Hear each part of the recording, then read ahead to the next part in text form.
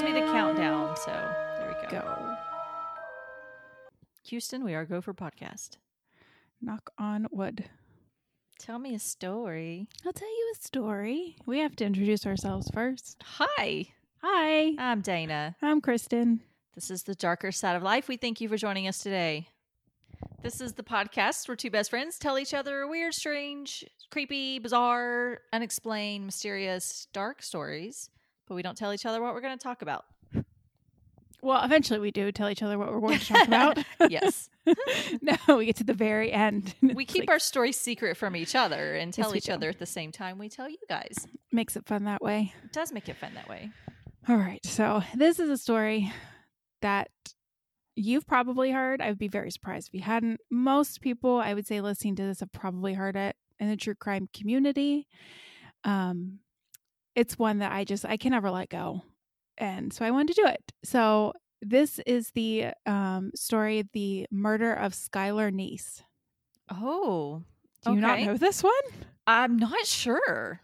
Oh, you do. I'm sure. I am Details sure once I start talking about it, you're gonna know about it. You're at least going to know some details about it. Okay.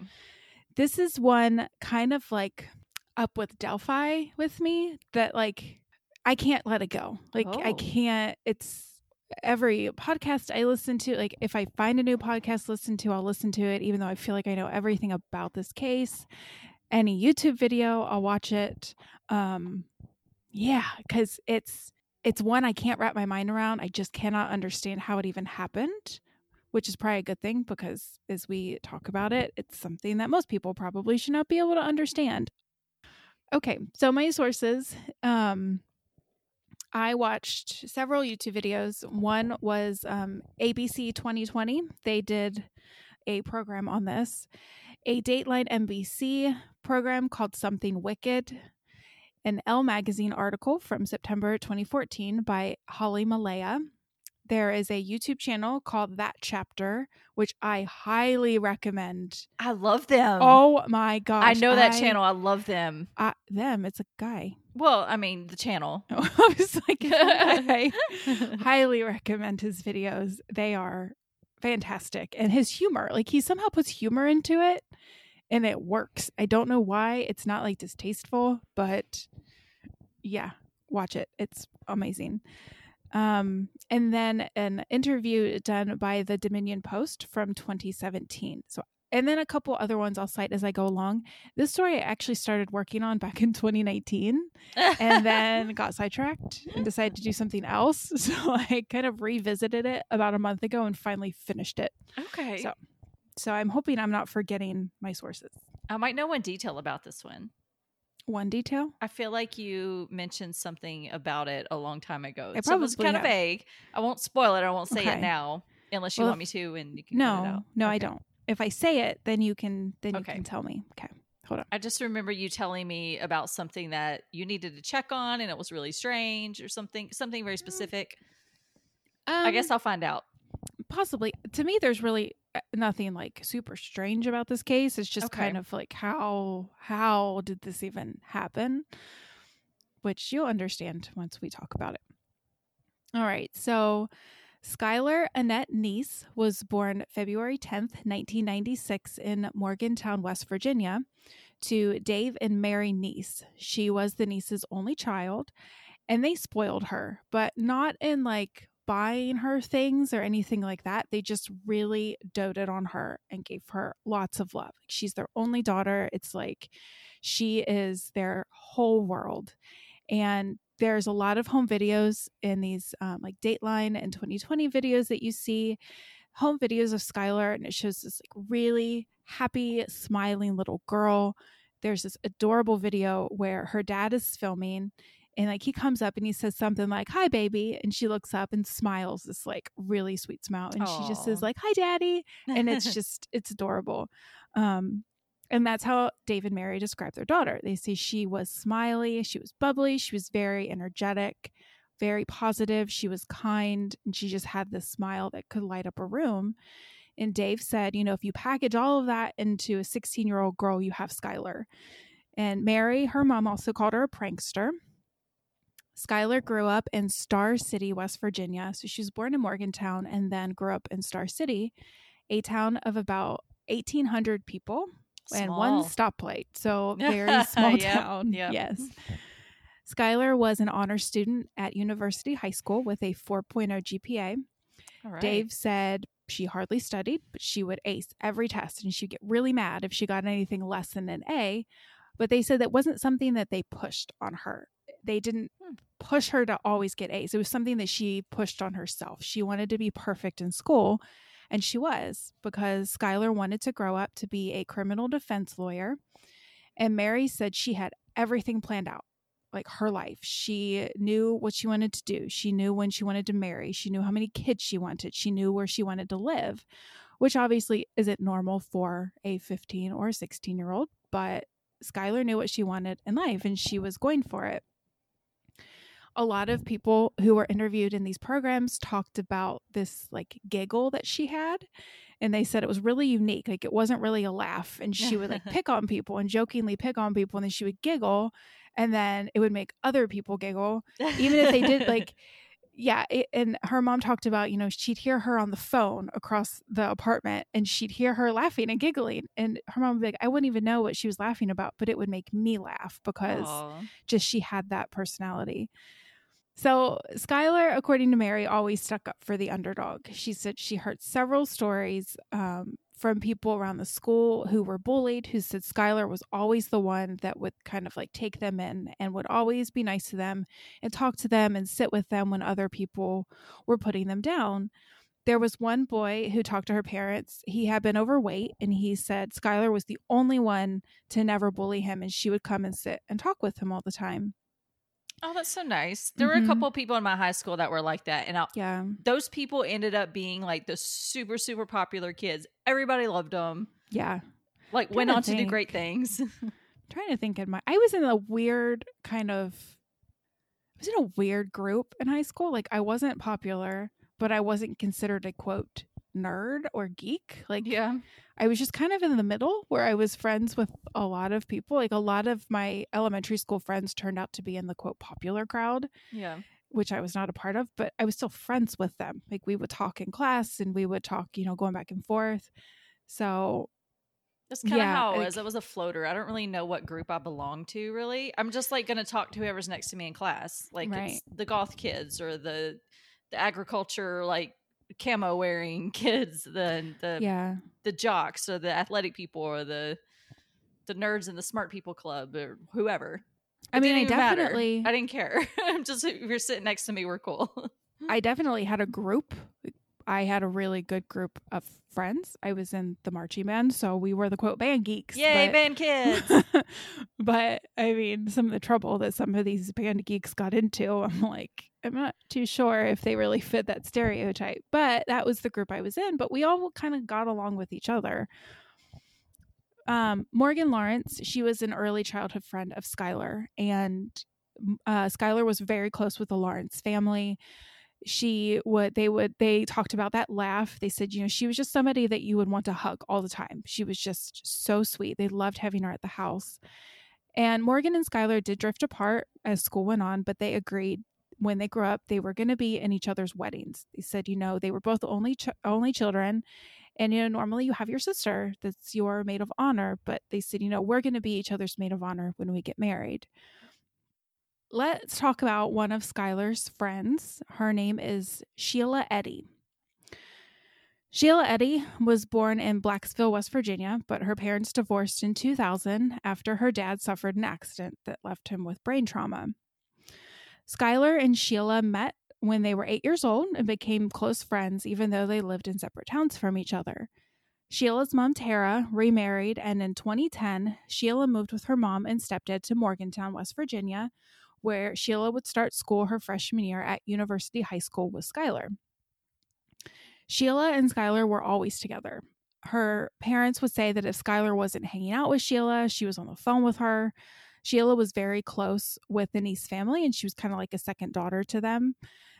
Dave even says, she was like one of our kids, and she could walk into the house without knocking. She was just kind of always there, which reminds me of my childhood friend growing up, who lived down the street. We would just, come down. You don't knock. You don't ring the doorbell. You just walk in. And I knew where everything was in the house. She knew where everything was in mine. We were just, other family members. And Mary said that she always thought that Skylar kind of wanted to save Sheila. Sheila was from a broken family. She got into some more trouble than Skylar did. And, sometimes Skylar would be on the phone with Sheila and she'd be yelling at her for doing something stupid or not doing something or just trying to get her in line. And it was she saw the good in people and wanted everybody to live up to those expectations. And Mary and Dave could tell that Sheila wasn't always the best influence on Skylar. Skylar would sometimes get in trouble but they told themselves, she'll grow out of it. She's a good kid. She's got straight A's. It's just a phase. Yeah. They disciplined her, thought it's just a phase. She'll get it out of her system. Freshman year, Skylar and Sheila met a girl named Rachel Schoaf. She was a redheaded girl who sang and acted in a lot of school plays. She wanted to be on Broadway.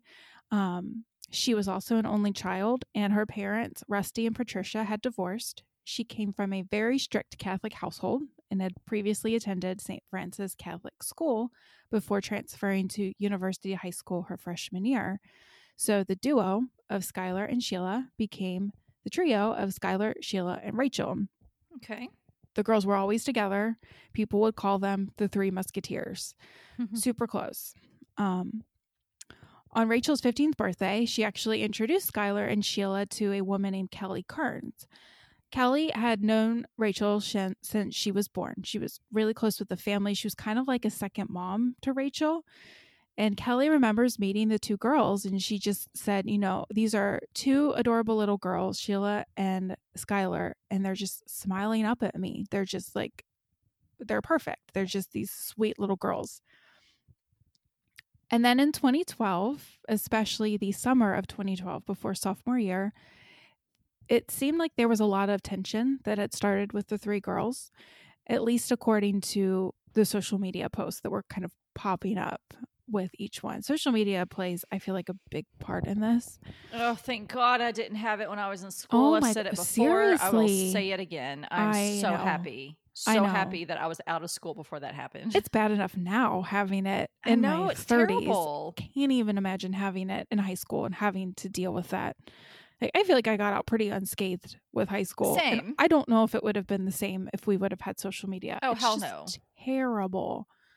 In 2012, it kind of seemed like Sheila and Rachel were spending more time on their own together and not including Skylar. So she was kind of getting pushed out of things. Some people at school even noticed it, and they said Sheila and Rachel would do things like they would plan to dress the same on one day, but they wouldn't tell Skylar about it. So they would kind of leave her out. They would go out just the two of them, and they wouldn't invite Skylar. So high school stuff, yeah, this is like some Mean Girls-ish. It is. It really is.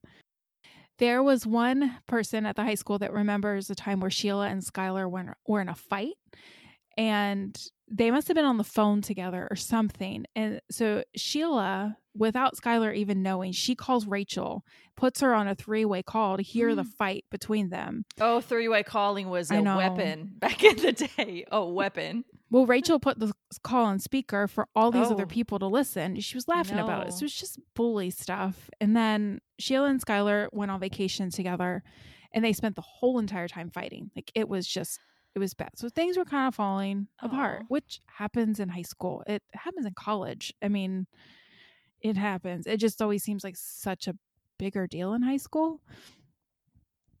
On July 4th, Skylar tweeted, quote, "Sick of being at home. Thanks, friends. Love to hang out with you all too," end quote. And also, stress will be the death of me. So obviously, you can't know exactly what was going on by the tweets, but if you think it's July 4th and she's tweeting those things, most likely Sheila and Rachel probably did something and left Skylar out of it. So didn't really include her in plans. And then on July 5th, the next day, Skylar tweeted, "You doing shit like this is why I will never completely trust you." And that is the last time that she would tweet anything. So things are intense at this point. On the evening of July 5th, Skylar came home from her shift at Wendy's where she worked. She hugged her parents goodnight. She told them she loved them, and she went off to bed. The next day, Dave and Mary went off to do their jobs. Dave worked at Walmart. Mary worked as an admin at a medical billing office. They said when they left, Skylar's bedroom door was closed, but both Mary and Dave assumed she was still sleeping and went off to work. It's summer. She doesn't have to be up for school. Let her sleep. Didn't think anything of it. Dave was supposed to meet Skylar at their apartment about noon so she could take his car for her shift at Wendy's. So he gets back to the apartment, and when he gets home, he notices her bedroom door is still closed, which was odd. So he knocks. There's no answer. Knocks again. Says, hey, it's time to get up. But there's still no answer. So he finally goes in, and he immediately sees that the bed is still made, which kind of put up a red flag in his mind. He calls Mary at work, but she's not too concerned at first. She figures maybe Skylar went out with friends. Maybe she went swimming, lost track of time. They tried to call her cell, but she didn't answer. Mary and Dave figured the one person who would know where Skylar was Sheila. Dave called Sheila, who said she didn't know where Skylar was. She hadn't heard anything from her all day. So that was a dead end. And then Dave started to notice a few other weird things around Skylar's room. He first noticed that the screen to her window had been taken out and was actually sitting in her closet. The window was open just slightly, and when he looked outside, he saw that there was a bench placed right under the window. So that's when he realized she snuck out. She placed the stool there so then she could climb back in and kind of get her hands under that partly open window and get it open. So I believe that Skylar had done this before. She had snuck out, maybe used this method, so he knew pretty quickly what was going on. But Dave at this point is starting to freak out because he's like, okay, she snuck out of the home, but her bed is still made. Like, it doesn't look like she's been in at all. But Mary is still, thinking there has to be a logical explanation for this because Skylar wouldn't do this. She wouldn't stay out all night. Again, they try and call her cell. They tell her, get yourself home. You're in trouble, but get home right now. So kind of being stern. And Mary knew that Skylar had a shift at Wendy's at 4:00. So she said, if she's not come home by then, they're going to wait until a little after 4 and then call Wendy's to make sure that she's there. Because Mary says, Skylar would never miss a shift at her job. She loved her job.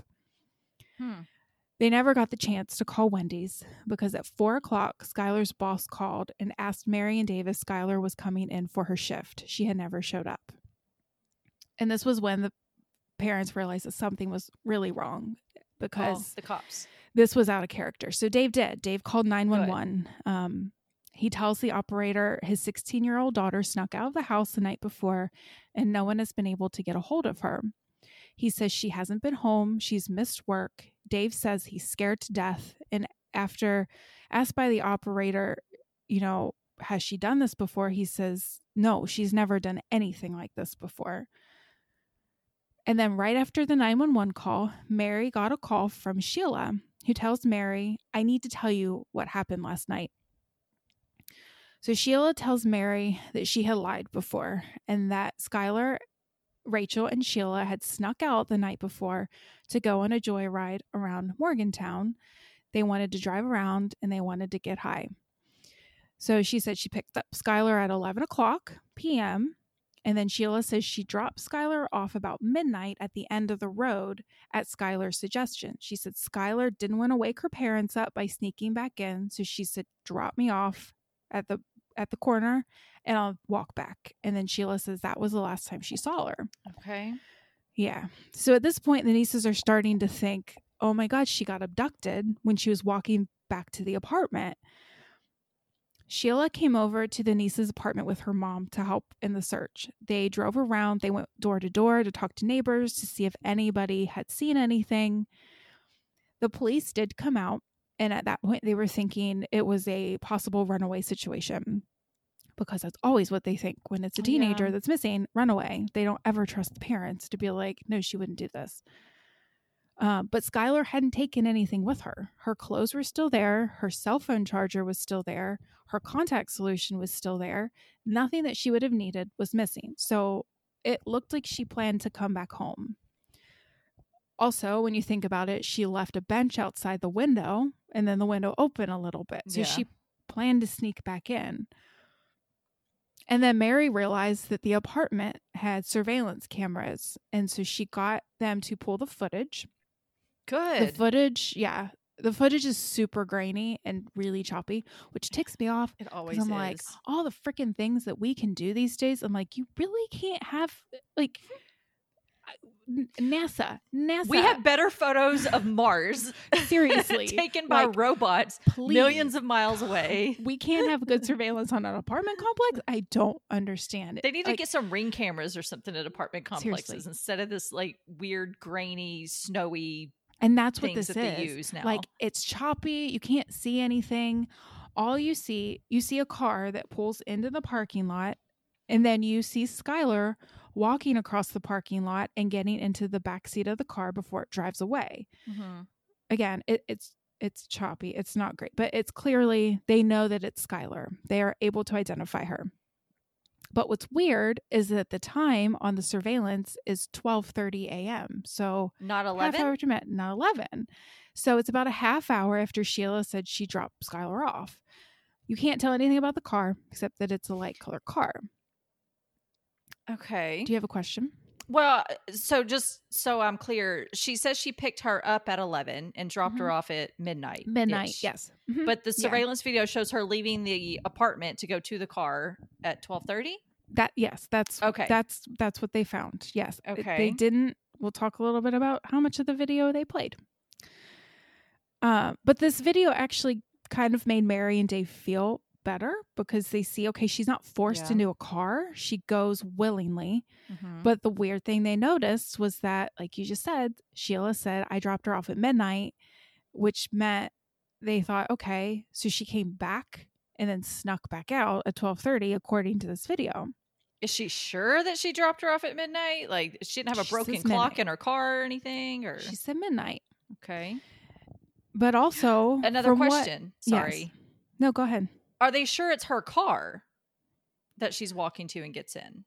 Could it be she had dropped off at midnight and at 12:30 she goes in to somebody else's car? That's what they're thinking. Okay. Yeah, you can't really tell the car. Okay. Yeah. So at this point they're thinking, okay, so Sheila dropped her off at 11 and then she home at left 12. She left again at 12:30 for some reason, got into this car. Mm-hmm.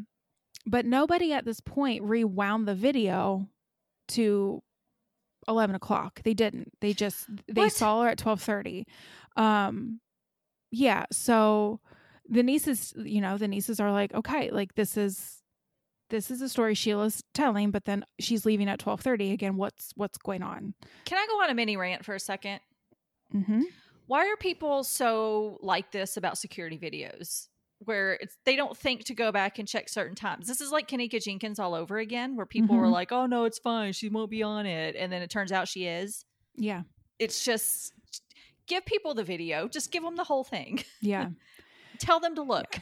The video will come back up again for sure. Okay. Yeah. So, but this is what they're seeing. They're seeing at 12:30, Skylar leaving and getting into a car. And then Sheila telling them, I had dropped her off at midnight. So they're kind of like, whose car is she getting in at 12:30? Mm-hmm. Why is she leaving again? Half hour after she was supposedly dropped off.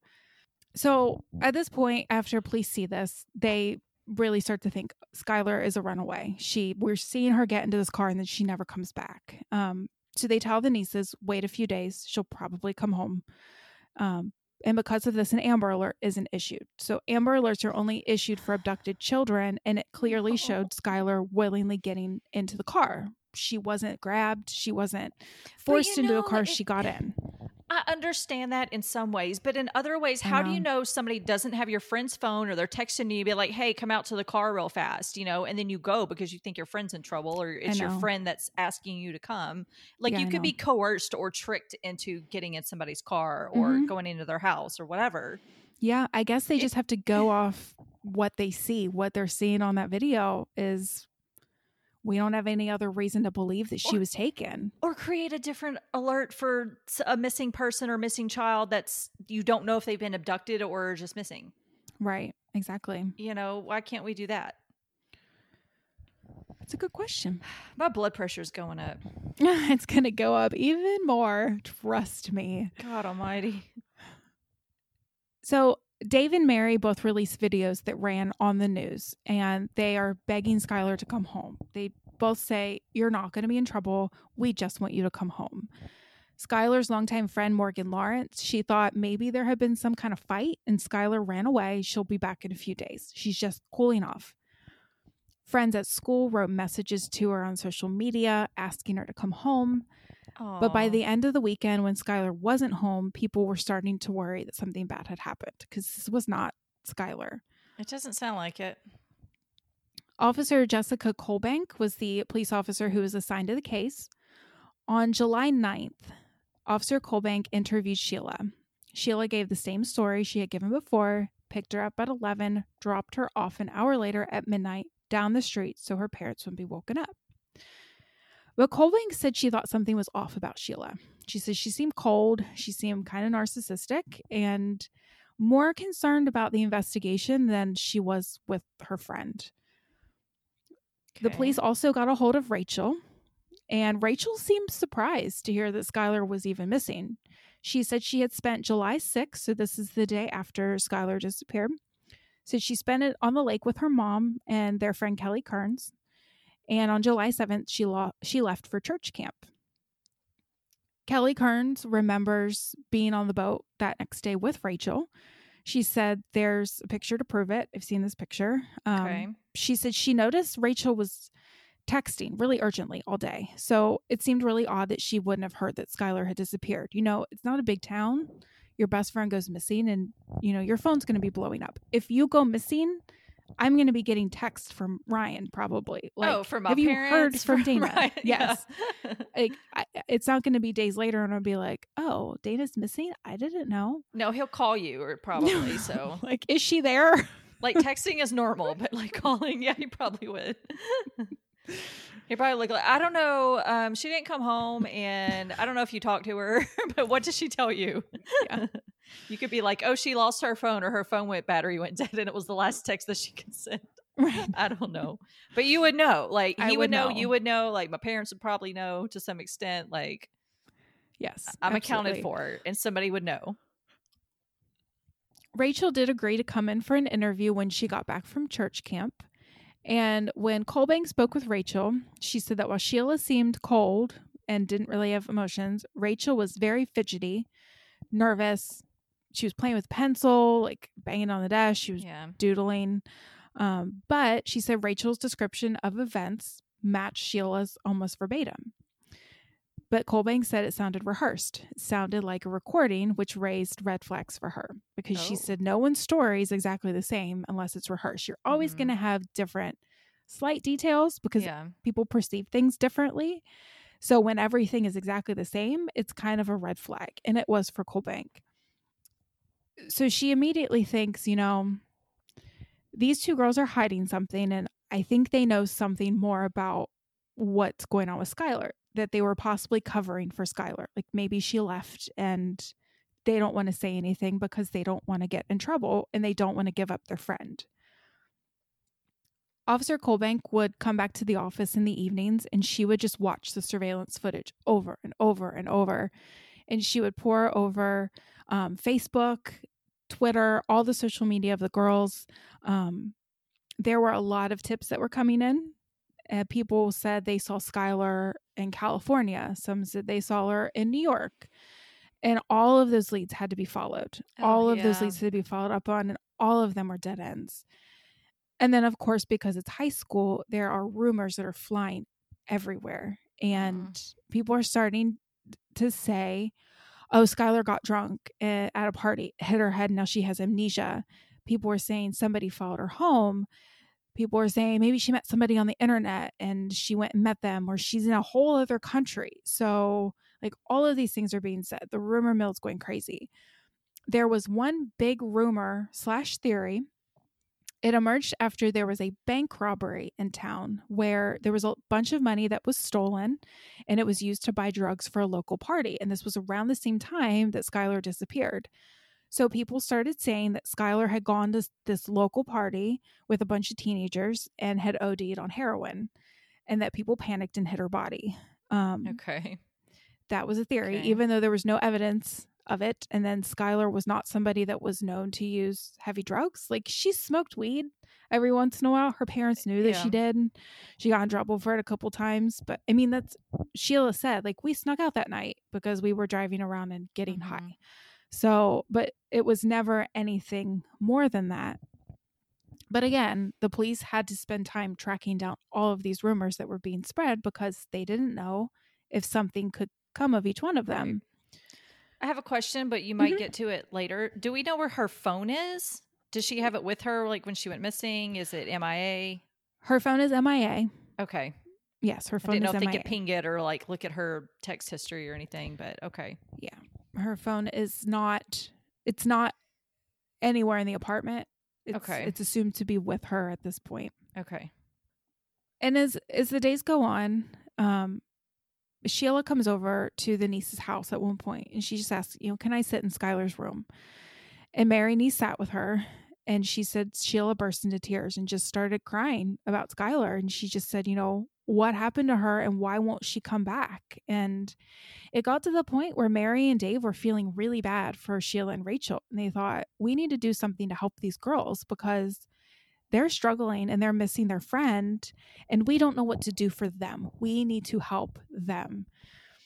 Because weeks were passing and there was no activity on Skylar's social media, her bank card, or her cell phone. And so the theory of her running away starts to fall apart because she's a teenager and she's not, if she wants to disappear, she's not going to have access to what she needs to stay off the grid like an adult would. So they start to think, okay, something big has happened and this isn't a good sign. And at this point, the police are focusing more and more on Sheila and Rachel because they know they have something more to say. They see these social media posts from before Skylar disappears. They see kind of that split that has happened in the group based off the social media post. So they know there's tension. And they see that tweet that Skylar posted the night before she disappeared about, not trusting people because of things that they do. So they start looking at phone records for Sheila and Rachel after Skylar's disappearance, and they find that there's no mention of Skylar at all. Which is odd. If you are best friends with someone who's missing, like, how do you not even mention her? There's no mention of her after July 5th. It's just regular conversation. I just met your friend Janice a few weeks ago. Hi, Janice. Hi, Janice. We exchanged numbers. And like, if something happened to you there, me and her would be nonstop in communication with each other. Oh my God, it would be solved. Because she's like my direct contact. Yes. We would solve it. We would like meet the kidnapper at his destination and be like, give us Kristen back. Yes, exactly. He'd be like, holy crap, how'd you find me? But even if you weren't, into true crime and talked about this kind of stuff, like, you would still be talking about me and where is she? Maybe she's here. Maybe she did this. Yeah. It wasn't the case with Sheila and Rachel. At all. Like, how many other people at this high school are texting their friends? Like, man, did you hear about Skylar today? Like, whatever. Like, they would talk about it. Mm-hmm. It's odd. It's odd that they're not mentioning her. Oh, my gosh. And Dave starts to see that police are starting to focus on the two girls. And it made him really mad. Because remember, Dave said, Sheila was like another daughter to them. So he actually goes to the police station and he's like, leave them alone. Leave these girls alone. They've been through enough. They've come to the candlelight vigil that we had for Skylar. They've helped put up posters. Like, stop bothering them. Just leave them alone. I said visual. Because I have visual. Because I wrote visual and I was like, that's not right. And so I combine the words. We invent words on this podcast. Vigil. Visual. A word? A visual. It sounds like a word. It should be a word. It is now. It is in our lexicon. That's how you make words. You just say them. One day we'll Who have created the word pencil? I mean, somebody had to say it, right? We're going to create the darker side of life dictionary. Yes. We already have. School returned to session in August without Skylar, and Morgan Lawrence remembers being really thankful that she didn't have any classes with Skylar because she said she didn't want to hear Skylar's name called on roll call and then have to tell the teacher, we don't know if she's coming back. And I just wish Skylar could have more friends like Morgan Lawrence. She just seems like such a good friend. A lot of students suspected Sheila and Rachel knew something, and they would ask them, where's Skylar? What happened to Skylar? You were the last to see her. What happened to her? And they kept telling the girls, you need to say something. Like, something. You just need to talk to the police because you know more than what you're saying. Even Kelly Kearns, who was Rachel Schoaf's surrogate aunt or second mom-ish, she remembers asking Rachel, why wouldn't you just talk to the police if you know something? The FBI came to the school to interview people, asking some people about Rachel and Sheila to see if they seemed different. People said, no, they're not necessarily different, but they're staying to themselves more. They're only really around each other, which I can see if your friend is missing and you're going through that, like you just you have your own little pod. And it's like, if you're dealing with that trauma, so I can see that not being necessarily that odd. Or if everybody's pointing fingers at you saying, why don't you tell them, like, something, like they're kind of accusing them. So I could see why they would withdraw a little bit. Right. But I feel like they would still text each other about it. Right. When police were looking at phone records of all the girls, they found something interesting that they hadn't caught before. Skylar had been texting with Sheila and Rachel when she was supposed to be out riding around with them. So these would have been texts sent between 11 p.m. and midnight when Sheila said she picked her up and dropped her off. So Skylar's texting. Why would that be? You're not going to text if you're in the car with somebody. And at this point, police finally rewound the surveillance footage from Skylar's apartment. It only took weeks. Like a month or more? Months. Yeah. It's August. Months. She disappeared July. This is like a couple months later. Are you kidding me? Because school's already started and this was 4th of July weekend and they're just now rewinding that tape for an hour to see the 11 p.m. timestamp. Yeah. Are you kidding me? No, I was happy with this detective at first, but now I'm like, no. Girl, come on. Yeah. And I don't know if it was just her. I'll talk about later. She actually got kicked off the case, and I'll explain why she got kicked off the case. So I don't know if she was on the case at this point. Still, somebody should have known. Right. Rewind it all the way to the beginning. Come on. Yes. I mean, when I found my ghost on the surveillance footage at the barn, I rewound as far back as I could to see when the ghost popped up. That's a whole other story. But I used surveillance footage to find it. So yes, they rewind the footage from Skylar's apartment. They watched it several times, never seen anything that would indicate Sheila had actually picked up Skylar at 11 o'clock. Obviously, huge red flag. Because if Skylar was seen sneaking out of her apartment at 12:30 to get in the unknown car, she would then be able to be seen at 11 sneaking out to get in Sheila's car, even if Sheila wasn't even parked at the apartment. Even if she was parked around the corner, Skylar still had to sneak out that window and would have been seen at 11 and then would have to be seen sneaking back in. They don't pick her up at all. Yes. I wonder what these texts say. Like, is she like, hey guys, like pick me up at 11 or 11:30? Like, when are you going to be here? And they'll say, we'll be here in 10 minutes. And then they text her at like 12:20 or something. There was like one, I know of one text. I'll kind of mention it. Yeah, there was one text that we know of. I mean, I guess there were more. Maybe there was just that one, but it was during the time frame where they were like, this is when she was supposed to be in the car with them. Yeah, that's weird. Mm-hmm. I feel like they would make arrangements through text before she picked her up. And then depending on what those messages actually say, you could find out if it really was 11 or if it really was 12:30. We'll talk about that. Okay. We'll talk about it. I'm still mad. Sheila and Rachel's story had stayed the same whenever the police had talked to them. The police had talked to them several times. And, they stuck to it. They picked up Skylar around 11, drove around Star City to smoke, and then dropped her off about midnight. Dropped her off at 12:30 down the street from the apartment. Dropped her off at midnight down the street from the apartment. But the police started to distrust the girls more and more. So they ended up pulling footage from local businesses to see if they could find video of Sheila's car. Yes. Now you're thinking. On a video pulled from a local gas station, Sheila's car was seen at 12:39 a.m. heading north, which was away from Star City. This was the first big contradiction in the story told by Sheila and Rachel. Also, there had been 2 cell phone pings from Sheila and Rachel's cell phones from cell towers in Blacksville, Pennsylvania, which was right across the state line. Whoa. Blacksville is about 45 minutes from Star City, and it had never been mentioned by either girl. So when the police confronted Sheila and Rachel about this, they were like, oh yeah, oops, we were there and we forgot to tell you guys. What? No. Both changed their stories, but they hadn't had time to catch up with each other before being confronted with this. Yes. So Sheila told authorities Skylar hadn't come with them to Blacksville. Rachel said Skylar had come with them, but had run off into the woods around Brave, Pennsylvania, and they hadn't been able to find her. Okay. 2 very different stories. Oh, yeah. Totally different stories. Sheila said she'd take a polygraph test, and according to Officer Jessica Colbank, Sheila failed miserably. Okay. They're not admissible in court anyway, but okay. Right. But and I mean, I have thoughts on polygraphs. Yeah.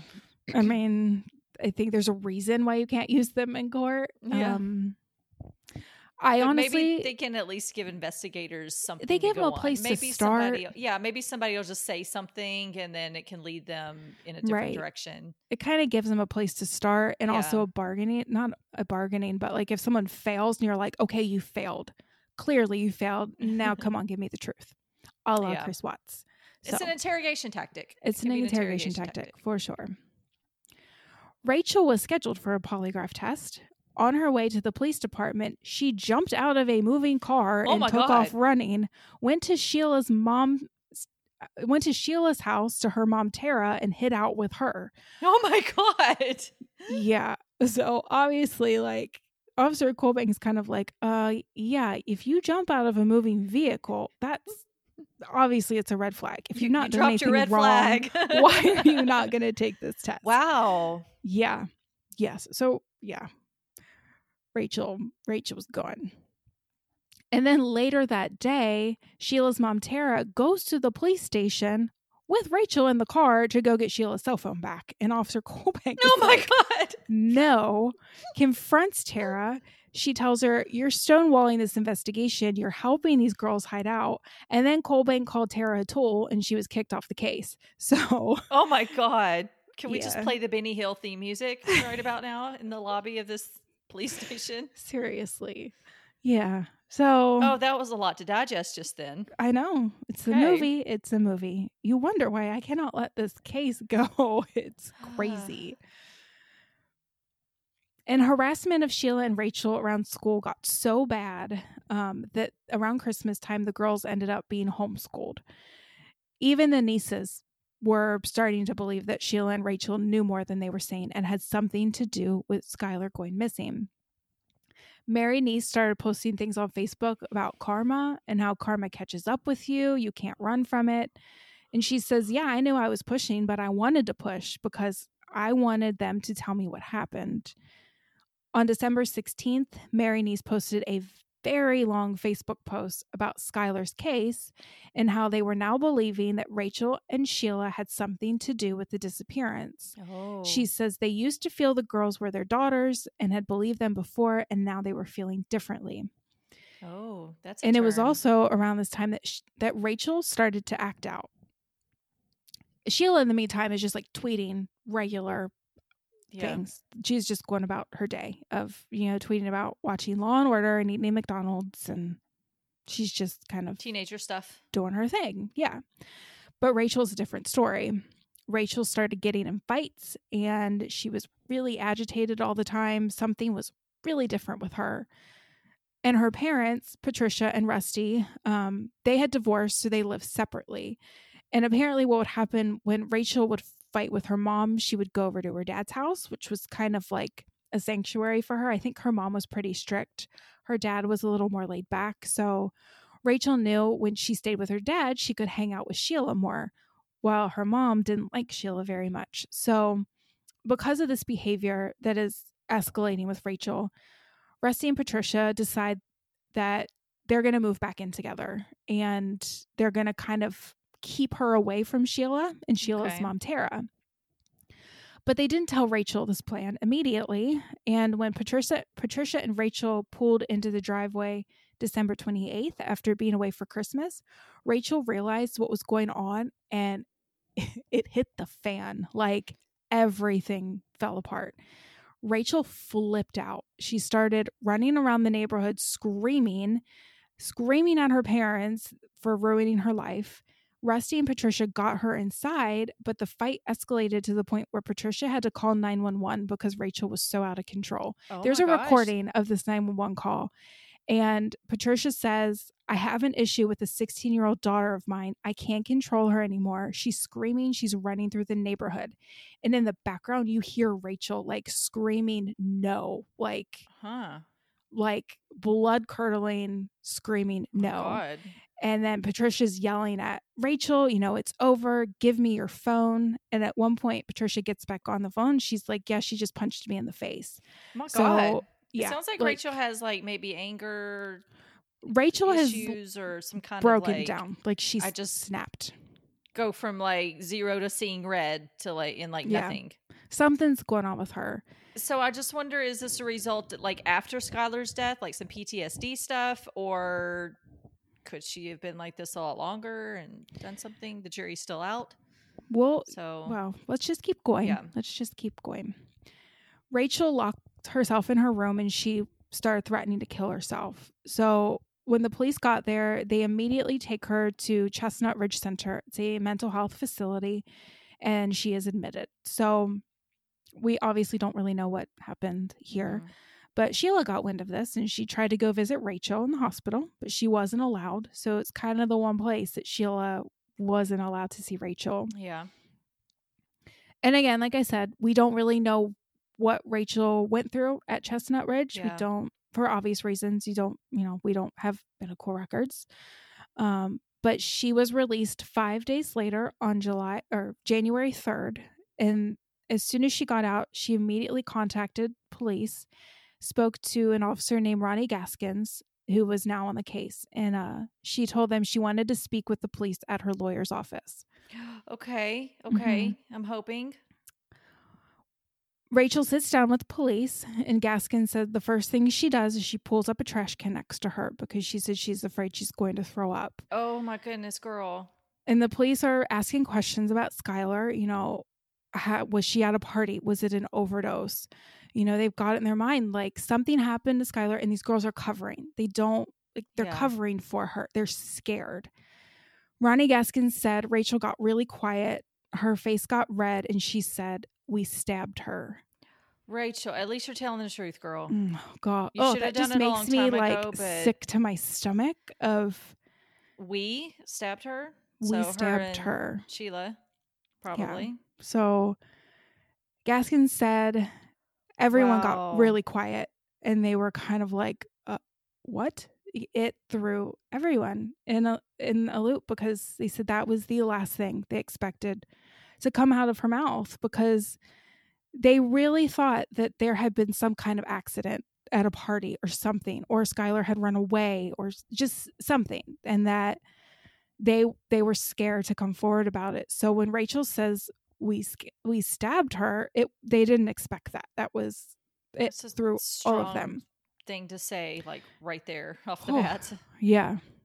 Wow. Can you imagine hearing that from like a teenage girl? Like, we stabbed her.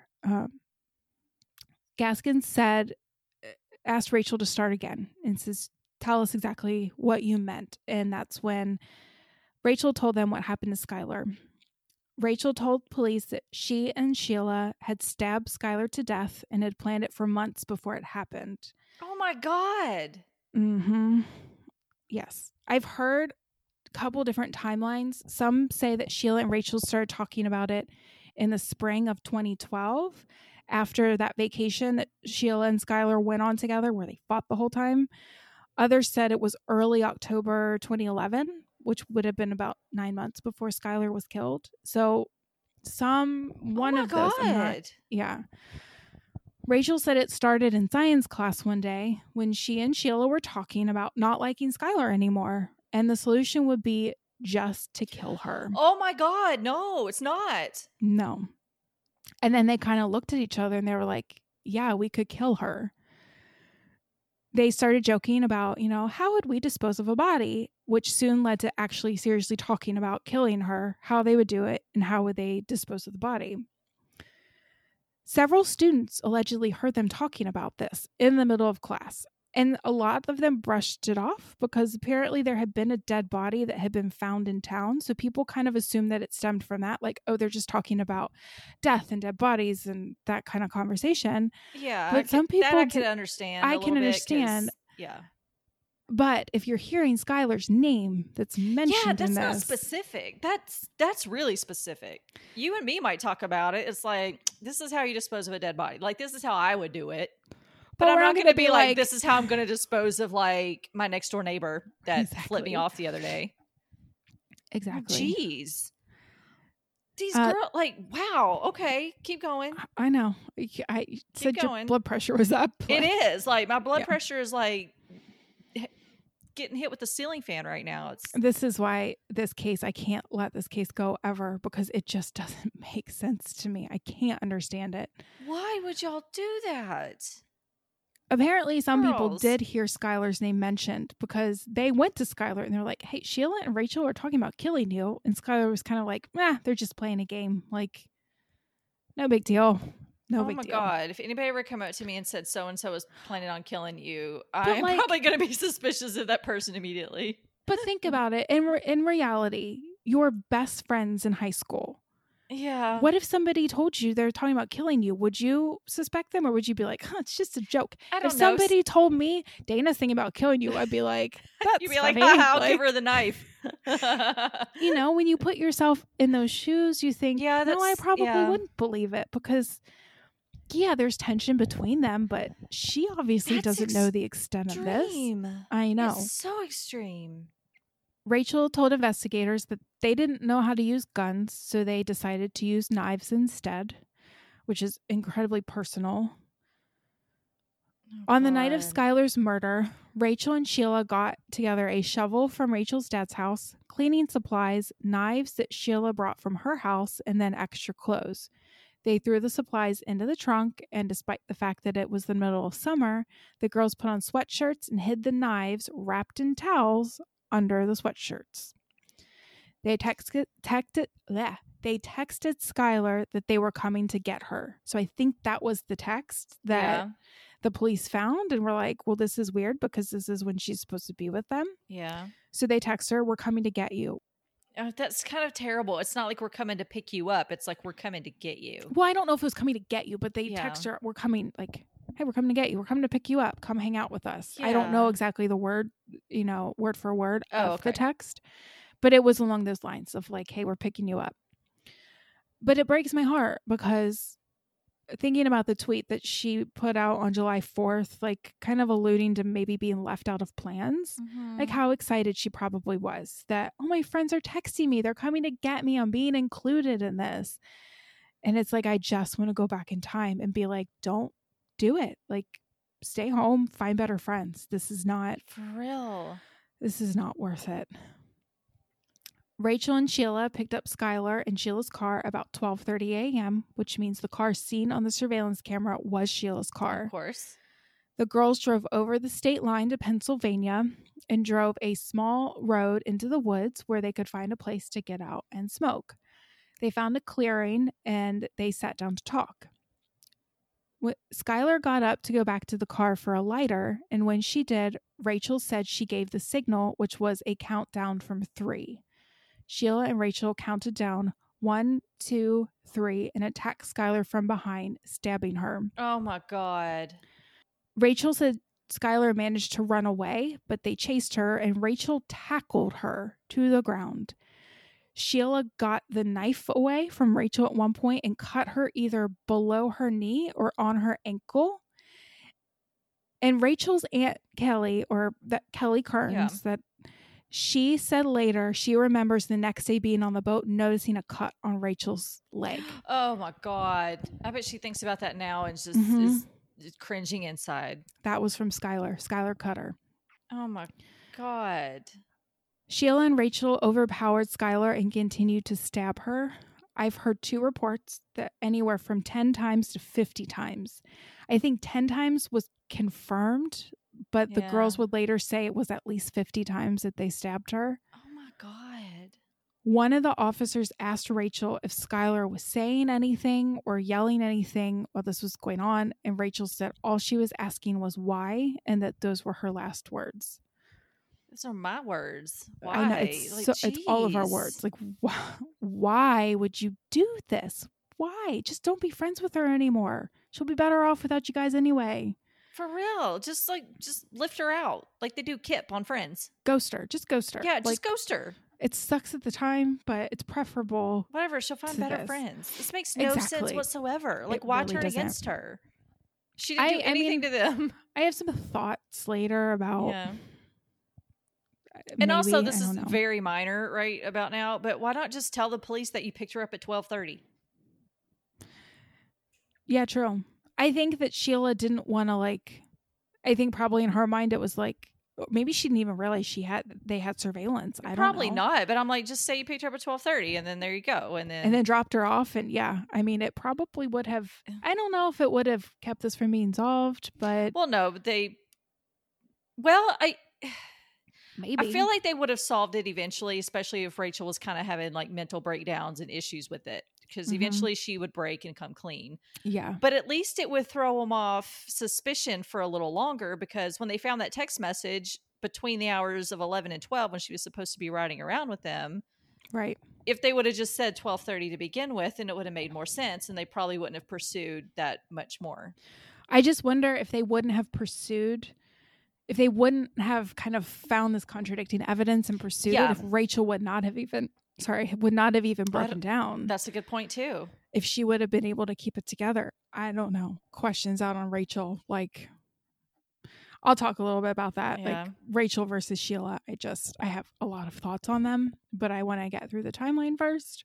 Because she seemed pretty cool and calm and collected on the boat, just texting a lot. So who knows? And she just stabbed her friend. I'm like, I found the picture. Like, I've seen it, and it's like, I stare at it and I think, oh my God, you know what you just did, and you are out on a boat with your family hanging out. Like, how do you function? How are you okay? What is going through your mind? I don't see how people commit murders like that and not get physically sick or nauseous. I'd probably throw up and like pass out or something. Go on I just like normal. Do it. She went to church camp. She went to church camp, which speaking of church camp, well, hold on, I'll get to that in a second. This is going to be good. Sheila and Rachel had planned on burying Skylar with the shovel that they had brought, but the ground was too hard and rocky. So what they did, they dragged her off the road, covered her with branches and leaves, changed their clothes, and then left the scene. We never really find out what happened to the murder weapons or the bloody clothes. We don't really know. They probably just tossed them in the woods somewhere or something. Yeah, along the road. Yeah. Gaskins said that he remembers Rachel saying that killing Skylar was something she wanted to get done before going to church camp. Oh my God. Like an errand she had to run. Kill her friend before going off to church camp. To then try and, pray away the fact that you killed your best friend? Like, it doesn't make any sense. And Gaskins thought at this point, what are we dealing with? Which is kind of my thought through all of this. I think it's safe to say they're not friends now. Like, they didn't consider her a friend. Then they should have just left her. Like, they should have just not been her friend anymore. We'll get into, there are some theories about why, like, that it wasn't just because we didn't,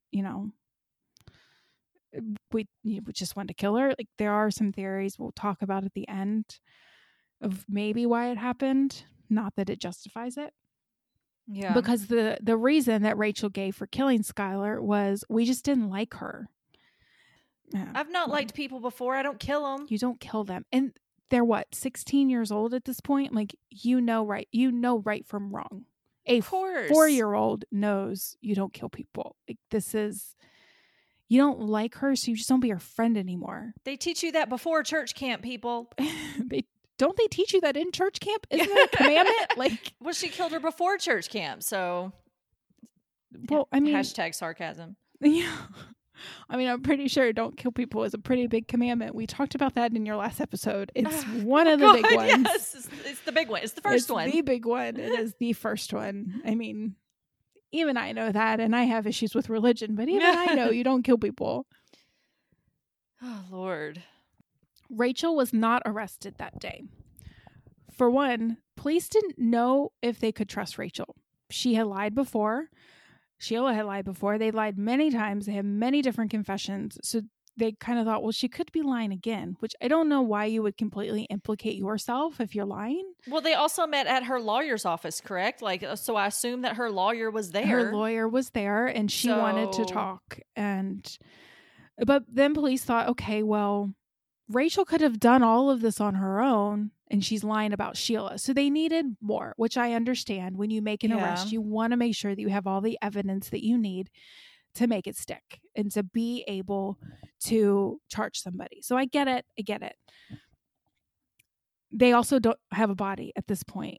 So there's no like concrete evidence at that point at the confession to verify Rachel's story. So what the police did was tell Rachel, we're going to use you instead to get to Sheila. So they put hidden cameras in Rachel's house, and they tell Rachel, invite Sheila over and see if you can get her to say something, and we can get it on tape. So Sheila does come over, but she doesn't say anything incriminating. All they get is this cute little selfie with the two of them.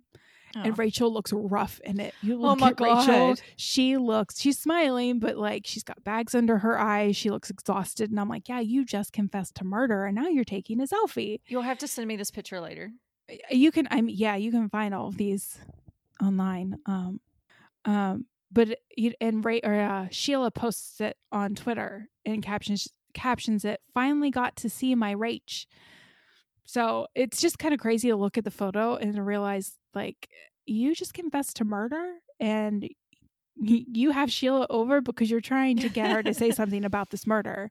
So I don't know if Sheila maybe knew something was up and didn't say anything, or if she was just so completely detached from it all that she wasn't going to bring it up. But I feel like you would have to be completely like sociopathic and self-absorbed to not connect the fact that the girl you murdered somebody with just spent time in a mental health facility after a total breakdown. Like, I feel like you would have to not realize like, maybe she has broken. So I don't know. I don't know how much Sheila suspected, or she was just so kind of in La La Land with everything and just didn't care, that she didn't think anything was going on. I mean, probably that, because she sounds like she doesn't really care about Rachel either. I don't think I would ever be taking selfies with my friends. Like, finally got to see whoever. Like, coming off of staying in a mental hospital at the airport. Well, that was at the airport. But that's a happy thing. If you were in a mental facility and come back, and I'm like, I'm going to hug you and like we're going to get some burritos and watch scary movies and do whatever. But I'm not going to be taking selfies. And I'm going to be like, I don't want a selfie. I know. Just give me a burrito and give me Paranormal Activity. Yes. Yeah. So I don't know, but they're also teenagers and they are on social media a lot. Yeah. They tweet a lot. And that's what Sheila was doing. Like nothing was going on. She just was tweeting about her day. Rachel tried to lead authorities to Skylar's remains, but couldn't find the right spot. And there was a lot of snow at that point. So they kind of gave up for a little bit. The Neeses were not told about any of this right away. So they didn't know anything about Rachel or Sheila. The police kept it from them, kept them in the dark until they really had something solid. Yeah. That makes sense. On January 16th, Officer Gaskins went back to Pennsylvania to look for Skylar's remains where Rachel had kind of directed them to, and he found them. Her remains were found about 40 feet from the side of the road, covered in leaves and branches. Animals had got to the body, and it would take a little longer to find certain parts because the remains weren't completely intact. They had been scattered. Yeah. A cell phone with a SD card was found next to the body, and when the card was read, it showed photos that matched the ones on Skylar's Instagram. So they pretty much knew this was Skylar, but they obviously have to get it tested to confirm. The Neese family was told that remains had been found through, quote, investigative techniques. They were not told about Rachel's confession and Sheila's suspected involvement. Dave Neese remembers the day they got the call that remains had been found from an FBI agent that had been working with the family. And he was told to go get Mary and meet the agents at the home. And Mary said, we know. So they knew as soon as they got that call. I think that from what they have said, they knew at that point that she was gone. They just didn't know where and didn't know what had happened. Yeah. But Sheila at this point was more than likely starting to figure out that Rachel was talking to the police because in January, obviously after Rachel confesses and gets out of the mental health facility, the friendship between Rachel and Sheila starts to fall apart. Because on January 4th, which is the day after they meet at the house and take the selfie, the police issued a warrant for Sheila's family for every knife in their house and also a warrant for Sheila's car. Also, Sheila's dad had land that was near the crime scene, and investigators were searching around the back roads near that property. So that's something obviously Sheila would hear about, and the only person that would know about Skylar's remains being in the area would have been Rachel. Right. So I would think at this point, Sheila kind of starts to figure it out. And then on January 15th, this is the day before the remains are found, she tweets, "You don't even know the amount of shit that you've caused." So could have been something totally different, but it could have been directed at Rachel, who is, by the way, also tweeting a lot in January and seems to think that because she confessed, everything was going to be okay. She tweets several things. She says, "There's so much regret, but I am now on a new path and I seriously couldn't be happier." And also tweets, "My past is my past. Move on." Okay, that's not effective when you commit a murder. No, it's not. And even if you confess to it, like, you're still in trouble, honey. You're I know, still like, going to jail. Like, I'm glad like her mental health seems to be gotten better and she's like confessed and kind of unburdened herself from all this. But you still need to go to prison because you murdered somebody. Like you can't. You don't get a free pass or a gold star because you confess to murder. Like, it's good that the family now knows, but you're still in trouble. Like, that's great. You're on this new path and you couldn't be happier, but you shouldn't be happy right now. You really shouldn't be happy. You should be horrified at what you did. So these girls, I feel like, are totally detached from everything. Wow. I feel like their lawyers might tell them, stop tweeting. Just don't be on social media. Just delete your accounts for now. Right. And at this time, Rachel was working on a plea with authorities to cooperate and testify against Sheila whenever she was arrested.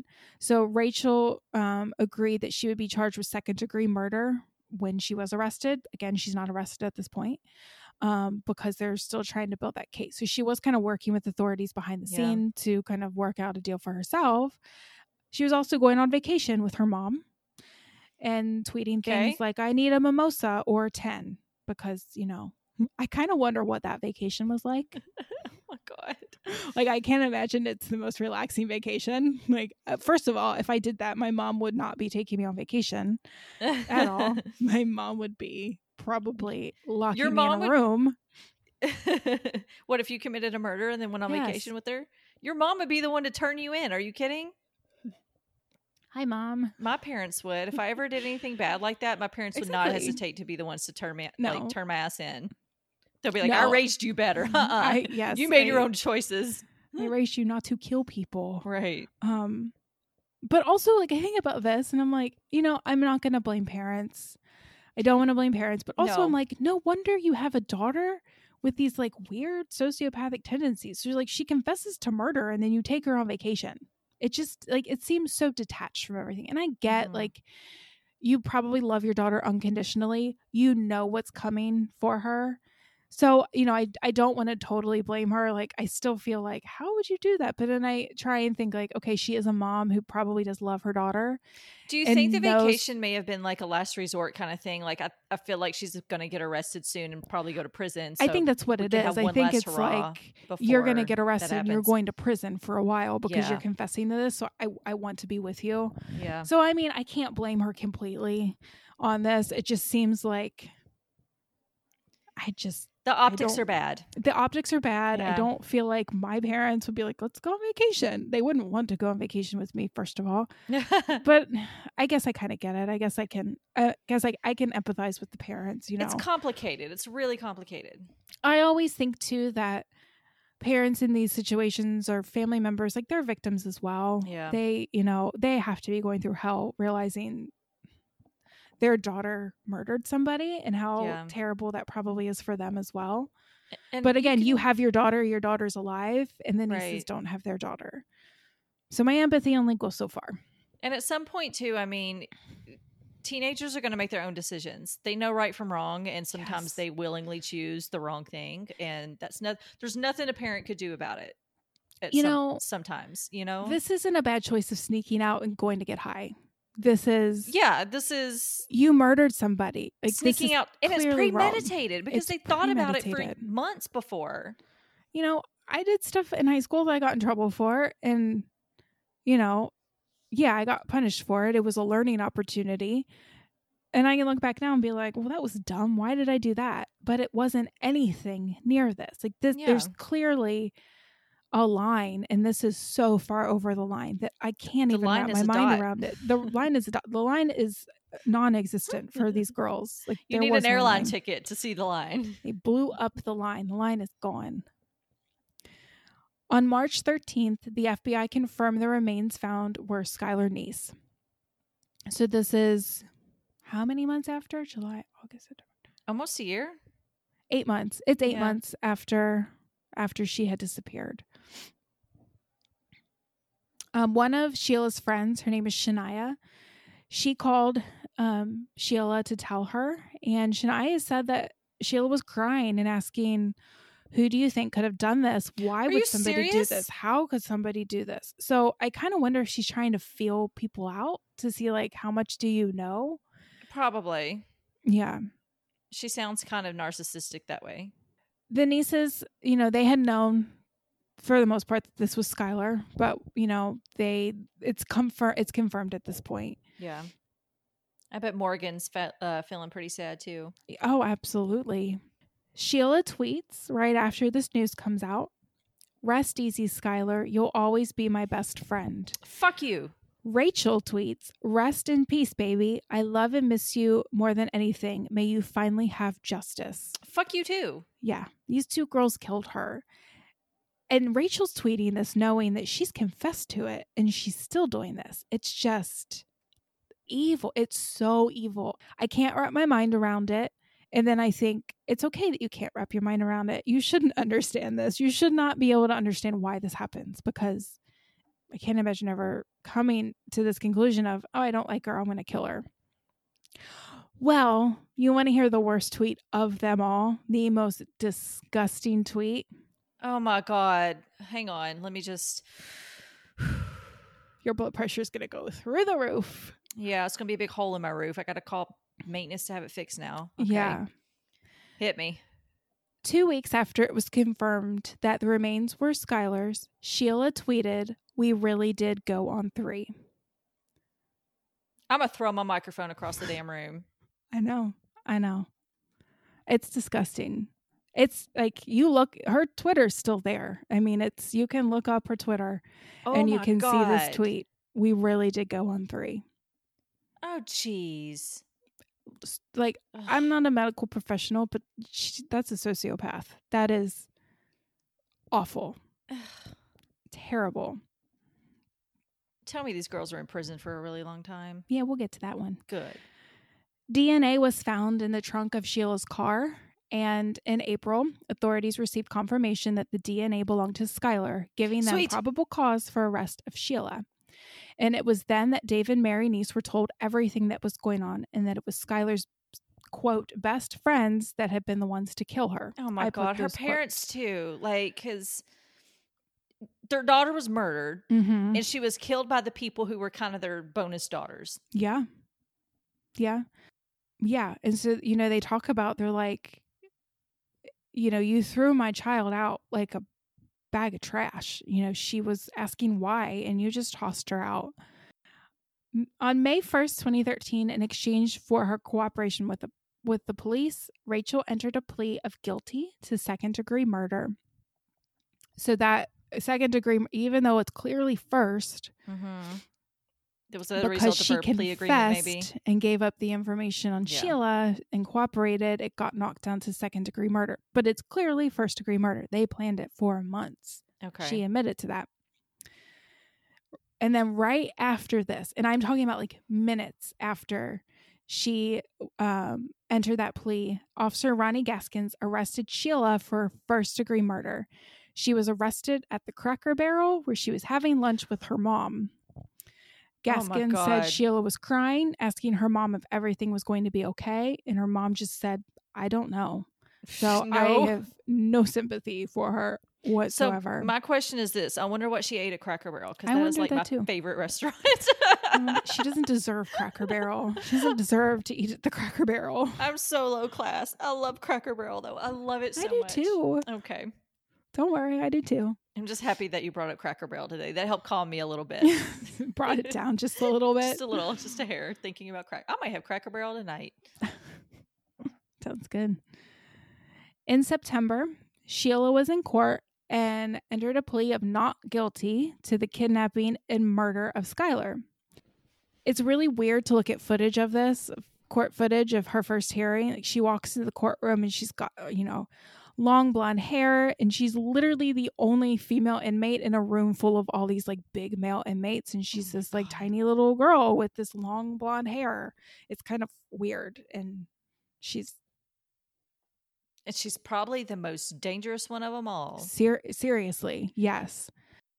So this plea was, or not plea, so this so this plea of not guilty was obviously, it wasn't what the Neese family wanted to hear. They didn't want to go through a trial. They didn't want to hear details of what happened to Skylar. A lot of times, though, people do enter not guilty pleas as the initial they do plea until things get worked out. Exactly. Like, most people are going to plead not guilty because if the second that you plead guilty, like, that's it. You don't get a trial. You don't get appeals. You lose your right to appeal. So most lawyers are going to say, or they might work out a plea agreement with you, too, if you plead not guilty. And they're like, all right, so if you just enter a guilty plea, then we'll, like they did with Rachel, knock your sentence down or something. Right. But in January of 2014, Sheila reached a plea deal and pled guilty to first-degree murder. Yeah. So, I mean, obviously, she's got a lot against her. I mean, she's got Rachel's confession. She has Skylar's DNA in her car. She has Skylar on camera going to Sheila's car. So it's like she's got a lot of, she's got a lot against her. Yeah. Her attorney read a statement from Sheila and her family in court and said that Sheila and her family recognized the Neese family were in constant state of despair, loneliness, and sadness for Skylar. There's footage from this court appearance, and Skylar's dad is sobbing. It is terrible to watch. Like, the amount of pain. Aww. I love her parents. They just seem like really, really good, down to earth people. And it's just awful, like, watching this family, what they go through. Sheila was sentenced to life in prison and is eligible for parole in 15 years in 2028. So that's coming up. Kind of soon. 7 years. Yeah. In terms of life in prison, or how much? I did find her records on Lakin Correctional Center, where she is currently housed. Her first parole hearing will be May 1st, 2028. How old will she be when if she gets out on this parole? I don't know. Ish. Okay. I don't know. I can't remember. I have to do math, and I can't do math. I mean, she's still young. I mean, for real. She's still young. So, in my opinion, I don't think she should get out, but it's just my opinion. But because she entered that plea of guilty, it probably would have been worse if she would have gone through a trial. Yeah. I want to say early 30s, assuming she was born around 1996, the same time that makes Skylar sense. was. Then so young, maybe 30s. Still young, very young. Yeah. There is not a maximum parole discharge date or projected release date listed because she does have a life sentence. So she could continually be denied parole for the rest of her life. So, I mean, she could get out in 2028. She could never get out. She could spend the rest of her life. So it's not life without the possibility of parole. It's life with the possibility, but you could still be in for the rest of your life. People being murdered in general is just tragic. It's especially tragic when there's like a young person being murdered by another young person, because one person's dead and these other two girls, like, they just kind of ended their own lives too. You ended your life for what? But it's like, even if she gets out, it's still kind of young being in your 30s. Like, are you capable of committing that same crime again? Like, did you learn the first time? Were you just too young? Are these tendencies out of your system, I guess? Like, does that make sense? It does. But honestly, with Sheila, I don't think she should ever be out. Like, I think she seems like she could do be this like again. A sociopath or something. Yes, I think she would do this again. I think that she was, honestly, I think that she was always going to do something like this. That's just my opinion. I feel like if it wasn't Skylar, something else would have happened in her life. I just feel like you don't just wake up one day and decide to do this. Like, right. I have never, ever, I've been angry at people. I've been livid at people, like full on Danny blowing up King's Landing. Like that level of just anger, burn it all down. Where's my dragon? Dracarys. Never once have I ever been like, I legit want to kill somebody. Even though I guess Danny did do that. It's Game of Thrones reference. She did. But it was you would just my rage. It was that level of you would rage. You would just be like on the walls of King's Landing riding your dragon, and you're just biting your tongue so hard it's bleeding, and you just turn around and fly away. It's just my level of rage I have felt at times in my life, but never once have I said, I want to kill somebody. I've been mad at people, but never once have I ever thought, well, the solution is to kill them. That has never once entered my mind. It's been nowhere close to my mind. I will never have that anywhere near my mind ever. I can confidently say that. Something is wrong with these girls that this even entered their mind and they went with it. Like, there's something broken in them. And I'm not going to diagnose them because I'm not a medical professional, right. But it doesn't take a genius to figure that part out. I mean, I've been out of high school for a long time now. And if I murdered somebody in high school and if I got out on her parole, like, I would have got out of prison like 10 something years ago, maybe almost 10 years ago, if I put myself like around her age range. Right. She does still have a lot of life left. But does she but what kind of life are you going to have? Yeah, exactly. But she just kind of threw her own life away too. For what? Like, all you had to do was just like say, life in prison, I don't want to be her friend 16 anymore. 16 years old? Like, come just on, because you didn't girl. want to be friends with somebody, it just doesn't make, it's like, it is Mean Girls stuff. It's like, it's deadly Mean Girls stuff. This is if Mean Girls were a horror movie. Right. No, I think of Chris Watts, and I'm like, if you all don't know that case, spoiler alert if you don't want to know anything about it, but it's like, why didn't you just divorce your wife? For real. You know, yeah, you look like the bad guy, but it sure beats killing your whole family. Oh my God, these girls. I know. So I do want to talk about Rachel. What happened? Okay, good. Because talk about her sentence as well. A therapist who was hired by the family to meet with Rachel in prison said that Rachel felt a, quote, profound sadness for the loss of the Neese family. She said she did something terrible and deserved to be in there and that she missed Skylar. See, she's at least having feelings of guilt and remorse, though.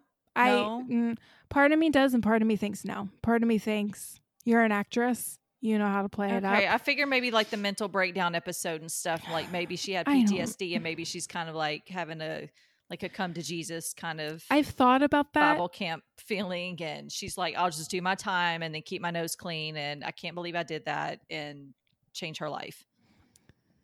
So I'll talk about that in a second. Okay. But let me read her sentence and her statement that she made.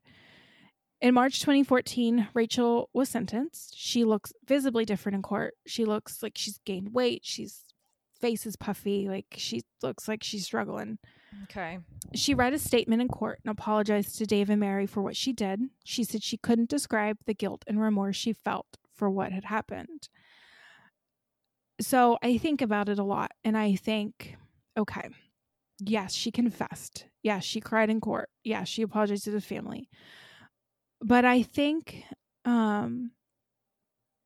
in part of her statement, she talks about, she became scared and she got caught up in something that she didn't want to do. And I think, you know what? You counted down. You can walk away at any 3. time. Exactly. She tackled Skylar.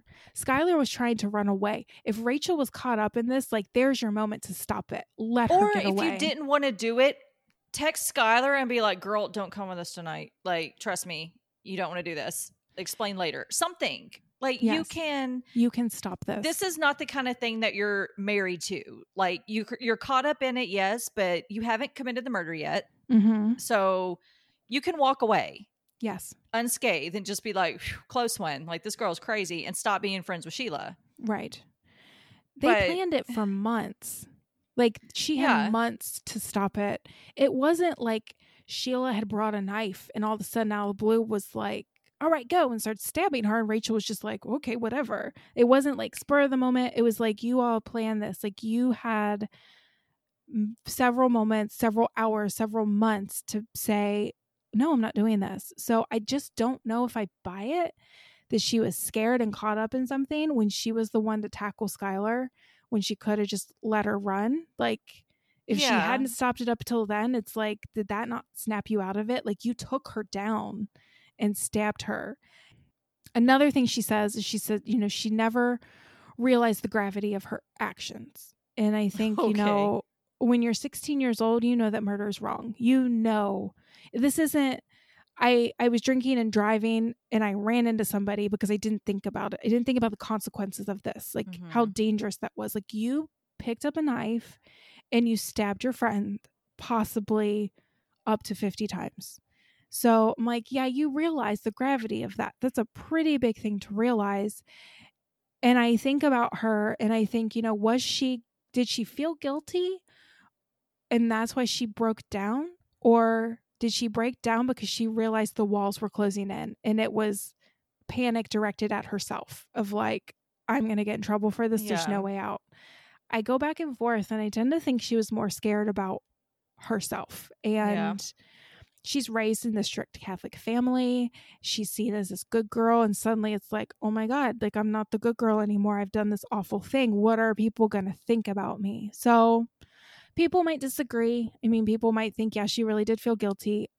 I tend to think she didn't. I tend to think it was more directed at herself than anything and being scared for herself and what came next. Does that make sense? Yeah. And also when they did it, they weren't under the influence of like drugs or alcohol or anything. It was 100% not accidental. They were of sound mind in quotes at the time, meaning not under the influence of things. Right. That they're making totally decisions sober on their own. Mm-hmm. Yes, exactly. Exactly. Skylar's dad had a response for her statement. And he said she can sit on her apologies because that's what they're worth. And to me, that's putting it nicely. That's putting it very nicely. He could have said a lot of things in that courtroom. And I think he held back. So I would not have judged him if he would have said a lot meaner things to her. Rachel was sentenced to 30 years in prison and will be eligible for parole in 2023. So in 2 years. Wow. Okay. First parole hearing is May 1st, 2023. Her projected release date is April 30th, 2028. So she will get out in 2028. Okay. She does not have a life sentence because of her plea deal. Yeah. So if she doesn't get parole in 2023, she'll be out at the latest 2028. Wow. Mm-hmm. Okay. So around the time, like right before Sheila has a parole hearing, Mary Neese said she wishes she would have known the girls better because maybe there had been a clue of what they would do. Obviously, the girls were at her house, but she has regret, which she shouldn't. And I know that it's hard to say to someone who's gone through this, that she probably wouldn't have picked up on anything. But teenagers, and we've said this before, teenagers are experts at hiding things sometimes from their parents or from people they don't want to know about. They can have total secret lives that nobody else knows about. Yeah, I mean, and what parent is going to think that your child's best friends are going to do something like that? Again, that's why Skylar didn't think anything of it, you know? Her parents probably aren't going to think anything of it either. it also affected a lot of people in town, especially Skylar's classmates, who felt, a lot of them said, we don't know who we can trust anymore because Oh, I Skylar was bet. killed by her two, quote, best friends, and we don't really know who we can trust. There is a memorial site where Skylar was killed. There is a bench and some decorations, and the family has memorial services there. There's a small garden that Dave and Mary have built, and they go often, even if it's cold and snowy. I'm assuming she has a grave site, but things that I've read and videos that I've watched always kind of concentrate on this memorial site. Right. A lot of people think it's odd that they would have that there where she was killed, but if her Sometimes parents people actually do, say we yeah. find peace in being here because it was the last place that she was. So, people grieve in their own way, and if that brings them comfort, then good. They need all the comfort that they can get. She is buried in Blacksville Cemetery in Monongalia County, West Virginia. In Blacksville, Yeah. West Virginia. Oh God! It's This is just to according hear to you Find a say Grave. she's buried. It's just like Oh. it just hurts. It hurts to know that she's gone. It just, I can't wrap my mind around it. Her parents also helped pass what's called Skylar's Law, which requires an Amber Alert even when it's a suspected runaway situation. Okay. Yeah, How did so that some go? good came from it. It's passed. It's law. Okay, good. Mhm. Okay. Blood pressure gone down just a I little know. bit. And I just mentioned that earlier, so that's good. Yeah. Okay, good. Obviously this would not have helped Skylar. No. Because she was gone by the time they realized that she was missing. She was dead. But it can help somebody else, and that is what is important to the family, that other families don't have to go through this. And so the big question is why? Why did this happen? People had noticed, a lot of her classmates, they talked about, Rachel and Sheila maybe not being the best influence on Skylar, and noticing Skylar possibly her personality changing a little bit. Yeah. When she was hanging out, especially with Sheila, that she was kind of changing. So a lot of people try to figure out why, what happened in all of this. And there is a big theory. Rachel gave the reason of we just didn't like her. But there's a lot of people believe that there's more to it than that. There's a lot of people talk, and there's this big theory and a possibility that Rachel and Sheila were actually involved in a sexual relationship with each other, and that Skylar had witnessed it and threatened to tell everybody. There was some overnight that they had, and I think maybe Sheila and Rachel hooked up with Skylar in the room. So that was a thing of Skylar found out about it and got mad and was like, I'm going to tell everybody what's happening. But Skylar's mom said she didn't care if anybody was gay. She didn't care. She said it wasn't a big deal for her. She's a person that roots for the underdogs. Exactly. I feel like she would be supportive of the LGBTQ community. Exactly. So I was trying to think of scenarios about, Skylar's mom said she wouldn't have cared if anybody was gay. But I think, okay, so maybe Sheila and Rachel did hook up, and Skylar, she doesn't necessarily think it's wrong and that she's going to out them because it's wrong, but maybe she threatens to do it just to hurt them. I'm trying to think in terms of a 16-year-old who is frustrated and mad at her friends of you're excluding me, you're not including me in things, and now you're off doing this to yourself. I'm just mad and I'm hurt, and I'm going to tell everybody because it's going to hurt you. Does that make sense? It has nothing to do with I'm going to out them to the school and so because they've hooked up in terms of being anti-gay, but maybe it could have been something more along the lines of I'm angry that now you two have this thing and I'm completely out in a third wheel. So I'm just going to do this to get back at you. Does that make sense? Yeah. And especially if you said she's kind of a person that roots for the underdog, I don't think she would have any problem with anybody being gay. No. But also it's even if two same gendered best friends gets a boyfriend or girlfriend or something, sometimes they go off and spend more time with their significant other, and the friend might feel a little left out or third wheel-ish. Right. But And the problem is it's her two friends who are already excluding her. And now she's like, okay, now you're doing this together. Like, you're already cutting me out. You're already distancing yourself from me. It has nothing to do with her being homophobic, but maybe it's possible that she's like, I'm mad. You hurt me. Yeah. So now I'm going to like let everybody else know. So like I get back at you for this. Like, or just ask and be like, hey, are you guys like a thing now? Because that's awesome. Like, you guys are my friends. Like, let's all go out together or something. It just seems like maybe Rachel and Sheila thought they had to hide it from her or something. And then she found out and got mad. Well, or they could did just it like right in front of her. Yeah. But it's like, she was in the room allegedly when this was all happening. She was like, at an overnight in the room. I don't know. I just feel like maybe I'm just coming at it from a different perspective because this is me. Like, if I had two friends that were like ghosting me suddenly, and then like later I'm like, oh, y'all are a couple now. And I'm like, were y'all hiding it from me because y'all didn't know what I would think? Yeah. And I'm like, oh, y'all ain't got to do that. You know, it's sort of like that. Right. But I'm trying to think about it in terms of a 16-year-old. Yeah. I can't speak for Skylar. So. Right. Yeah. Or the other two for that matter. Think of it in terms of a 16-year-old who might be coming at it from a point of when high school, everything seems so much bigger and like the end of the world, which obviously in this case it was, but I'm trying to think of it, a 16-year-old who's losing her friends, who's feeling left out, and how scary that can be in high school. And maybe that anger was nothing to do with her being homophobic. It was just like, I'm really angry that you're doing this and I'm lashing out because you've hurt me and now I'm going to hurt you. Yeah. Which I'm not saying she did that. I'm just saying that maybe that could be. But it seems like if they planned her murder over the course of months, then it was probably before they became a couple, if they were a couple. Well, I think the thinking is that it all happened after this because they were afraid that she was going to tell people.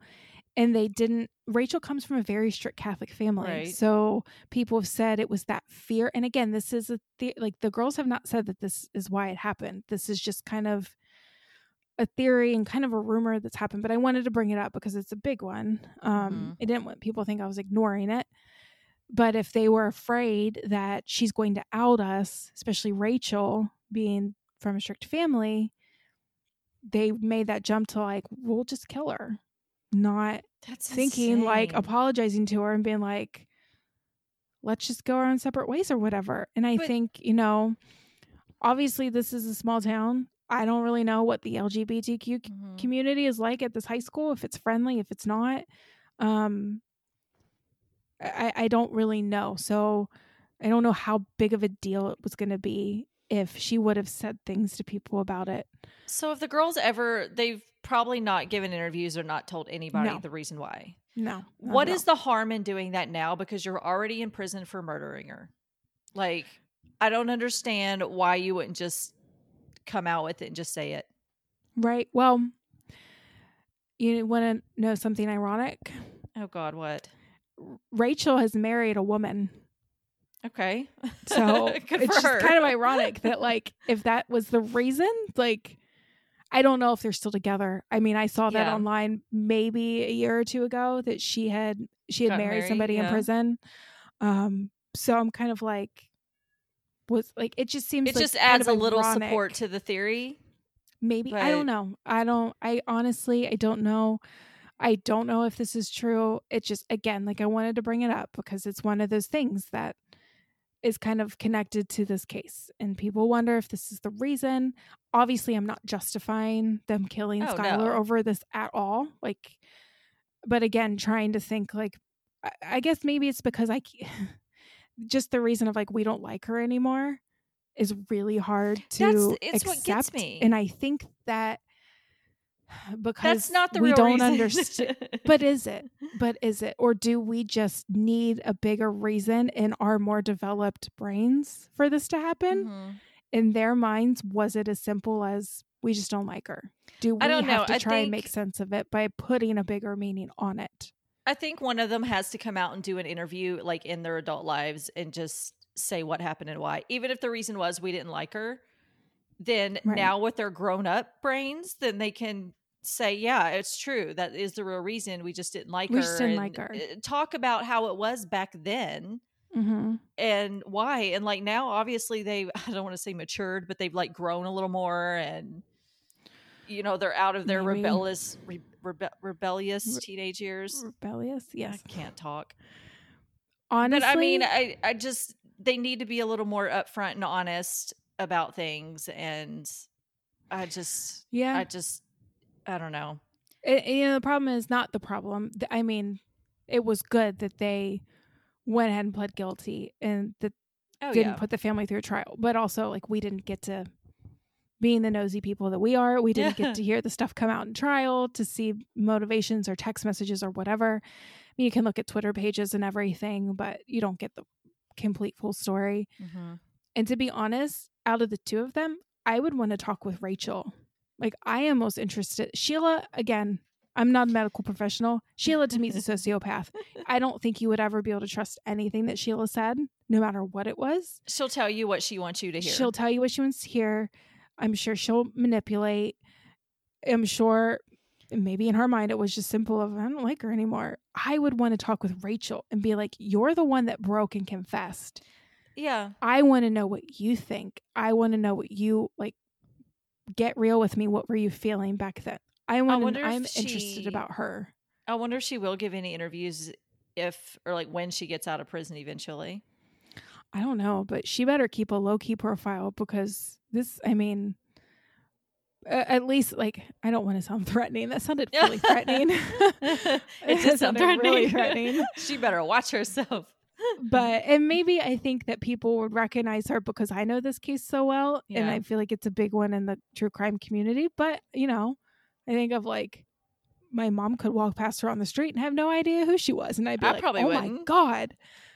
You look up pictures of her, but I'd be like, oh my God, it's her. But yeah, I would be interested to see what she had to say. Me too. I would be interested to see if she's remorseful. Mm-hmm. If, in her statement, she talked about, the guilt that I feel and everything. And it's like, nah, you're making it about yourself. Yeah. You don't really matter. Like, you should feel guilt. You should feel a lot of guilt for what you did. I don't really care what you feel. I care what the Neese family feels. Yeah. And she'll get out of prison when she's still kind of young. So she still has time to, like, make a better life for herself. Mm-hmm. Not saying what she's doing is forgivable in any way, because nobody has to forgive her but what she did. But she can go out there and not be a murderer and not, like, maybe she can put some good into the world. Yeah. She has a chance to do it. Just don't blow it. Yes. Yeah. Don't. Yeah, she may not ever earn people's forgiveness, and she'll probably always be branded as a murderer. But, you hear about some people that have went to prison for murder and got out, and now they're working for, like, victims groups or something, or they're doing something to help, even though it's not, I saw this thing once about this guy he was a white supremacist, and he was a member of a gang. Oh. And then he saw somebody at, like, a hot dog stand or diner or someplace one night who happened to be a gay man. And they used to keep razor blades and stuff in their shoes, and they went and beat him up, and they kicked him a bunch and cut him and, like, put him in the hospital, almost killed him. Well, he goes to jail for attempted murder. He gets out and he finds that man, and now together they have, like, teamed up, and they go across the country, like, telling their story and stuff about, like, how come, like, hate is wrong and the power of forgiveness, and just their own story. And it's like, here's this one guy now that used to believe in white supremacy and hated gay people, and, like, now he is speaking alongside one about why hatred is wrong and, like, what he did was wrong, and stuff like that. Stuff like that is what I'm talking about. Yeah, I mean, she, like, she will be out one day. Yeah, and you hope that maybe she can do something good in this world, because she took away something really good. She took away a little girl who wanted to be a criminal defense lawyer, and I know wanted to go to school and was going to do good in this world. And I think a lot about Skylar, and I think, one thing I wish is I could go back in time and, like, look her in the eye on July 5th when she gets that text and just be like, ignore it. Leave them behind. Find other friends. It gets better after high school. Like, you don't need these girls. You will be fine without them, and you'll find better friends. I'd go back in time to when they introduced Rachel and Sheila and be like, don't introduce them. Just don't. Keep them apart. Yeah. Wow, that's crazy. I know. These girls, man. I know. 3 lives ruined. 3. Yes. More than 3 if you count the parents. More than 3. You count the parents. A lot more than 3. And her friends. Dave and Mary, that was their only daughter. They don't have any other children, and their daughter is gone. And it was someone that they considered family who did it. And I wonder if Morgan is married and who her maid of honor was, if she was. I don't know. I don't know if she's married. What did she say? She talked in the video about that. They were talking to her mom, and they said something about like the day she gets married and how hard that will be because Skylar's not there. And her mom says, and Morgan's mom immediately said, she'll be there. Like in spirit. She'll be there in spirit. Yeah. So yeah, I mean, Rachel and Sheila have to live the rest of their life realizing that they took her away. They took Skylar away, and that's on them. Like, no matter what they do in this world. Yep. After, if Sheila ever gets out, after Rachel gets out, it's like you have to live the rest of your life knowing you killed your friend. Because that's something you can't take back ever. It's like having a baby. It's like once you have a baby, if you give it up for adoption, if you do whatever, like you still had a baby. Like you still, you can't take that back ever. You have to like check yes on the medical form. Have you ever had a baby? Like for the rest of your life. You don't consider yourself a mother, but technically you are because you birthed the baby. You are. Yeah. But it's like if you murder somebody, you can't take it back. You will always be a murderer. Like. And that's what I think when I look at that picture of Rachel the next day on the boat, and it's just like, my God, you just killed somebody and now you're hanging out on a boat on the lake, getting ready. I really wonder what church camp was like. I would be fascinated to talk to people at church camp with her, to be like, hey, did you notice anything? Like, how was she? If she was any different, or if they said, no, she was fine. She was totally fine. Isn't that something too? Like just knowing that you were like sitting beside somebody or talking to somebody and they just like killed somebody. Mm-hmm. Yeah. So yeah, that's the story of Skylar Neese and Sheila and Rachel. Yeah. Wow. So you didn't know that story? You had to know that. No. Seriously? No, wow. Did not know anything about it. Okay. Well, I'm glad I could give you a new one. I swore you probably had heard it before. No, and the thing that I mentioned earlier about the one little detail that I thought, because you had mentioned it a long time ago, was related to a car accident. Oh, no, that's a whole other story. Yeah, that's a whole nother story. Then this is what the one I thought was going to be. So I was like, maybe I know this one because she mentioned it vaguely, but no. Nope, I did not know anything about this one. Yeah, and I think this one hits me hard and is hard to kind of let go of because I was a teenage girl at one point.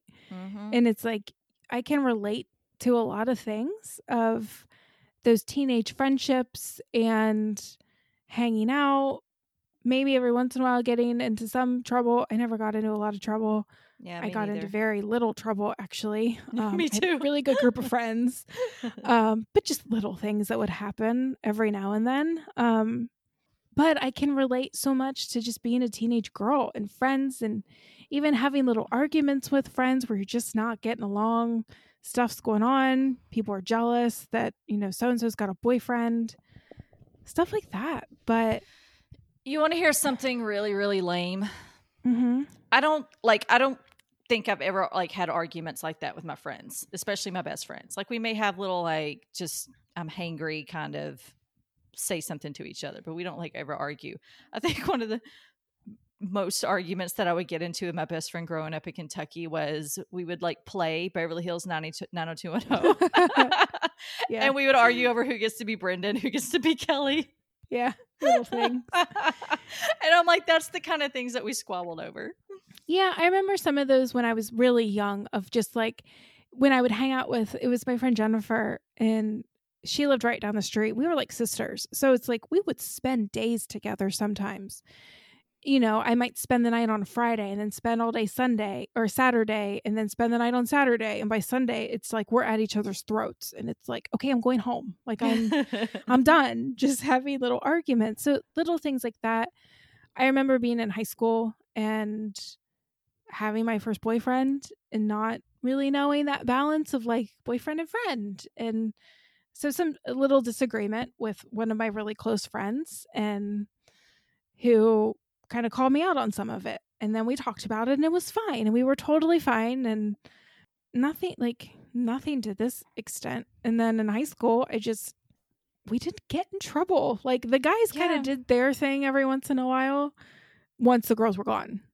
Like it was like, we're good when the girls are here because they'll get in trouble from their parents. But when the girls are gone, we'll do our thing. So there was things like that. But I remember my mom calling me once. I was over at my friend Ben's house. And she called and she was like, when are you coming home? And I'm like, I don't know. I'll be home later tonight. She's like, what are you doing? I said, we're making pie. And she was like, what? And I'm like, yeah, like Ben and I, like, we're making like homemade pie crust and fruit pie. And my mom's You're like, such a delinquent. My mom is like, I don't have to worry about you at all. She's like, you're over at your friend's house, a guy, and I'm out late. And she's like, whatever. Like, I don't have to worry about you at all. So, yeah. What are you doing? Watching the Great British Bake Off. Come on, Mom. I was lucky I didn't have that drama in high school. So it's like one reason I think of Skylar and I want to talk to her and be like, it gets better. Yeah, it does. It does get better. High school is not the end of life. It is not the better part of life. High school sucks for everybody.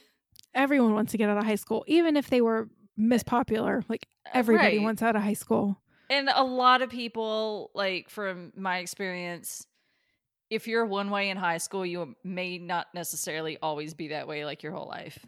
Exactly. If that makes any sense at all. I'm not the same as I was in high school at all. Yeah. I'm very different. What's important to you then is really going to change. Oh, yeah, absolutely. So, 2 years we'll be keeping an eye on Rachel for her first parole hearing. I check every once in a while. They're like, I see if there's updates on them. So they updated mugshots recently. They definitely are looking older and yep, you're in prison. So they deserve to be there for sure. Absolutely. For sure. So maybe in a couple years we'll do an update and see maybe what happens with Rachel at least. So I hope Rachel can do some kind of heart to heart with somebody and be honest about things and take responsibility, complete responsibility, and just add a little she did. Closure to maybe like her parents and stuff, Skylar's parents, and just, I don't know, just like I said, like doesn't mean that they have to forgive her or anything like that, but hopefully it can just be, we talk, people talk about forgiveness, and I think so many people expect that victims' families will forgive. Like, I don't think I ever could. And I think, that's up to them. If they don't want to forgive, they don't have to forgive. Like, we have absolutely no say in it. I would never judge them if they never forgave them. And at this point, from the latest interviews and stuff I've read, they have not. And you know what? Good. They don't have to. I wouldn't blame them. I don't. And, people put so much on forgiveness. And I just think, you know what? We don't have a say in that. Like, they have to do what they have to do to get through every day. And if that means they don't forgive, then they don't forgive. Because some people can forgive and go on with their lives and it gives them peace and closure. And that's, if it's good for their soul, then that's good for their soul. Like, only they feel that, And some people think that forgiveness is like absolving the sinner of their sins, of their guilt, by saying, oh, my murder victim's parents forgive me, therefore I don't have to feel guilty anymore. Does that make sense? Yeah. So it's like, it just depends on it. It's completely in like the victim's friends and families and what's in their hearts. They're going to do what's best for them and what makes them be, what gives them their own peace and closure. Right. And if they, I don't even know if they can ever have closure. Again, that's not for us to determine. Some people maybe feel closure. Some people maybe will never feel closure. And you hope that they have the resources and the family to be able to handle that every day and to be able to get up every day. I have a close family friend who didn't lose a child in this way, but did lose a child, and she has ways that she deals with it every day. Her husband has different ways that he deals with it every day, but they go day to day with something that gets them out of bed. And whatever that is, that's something that's for them. It's not for any of us to comment on. If it helps get them up, then it helps get them up. I wish Dave and Mary, whatever brings them peace every day, because they've lost their daughter, their only daughter, their only child. So damn, that's a sad one. Sorry guys. It is one of the most senseless ones I think that we've covered. It is. So sorry. Be kind to each other, people. Hit us up on all of our social media. I'm too tired to name it at this point. You can Google Darker Side of Life podcast at gmail.com. It's the same on Instagram and at DSOL podcast on Twitter. Yes, that's it. So hit us up, say hi. We'll be your friend. Yes, and we will see you in 2 weeks, or you'll hear from us in 2 weeks. Yes. Bye, guys. Bye.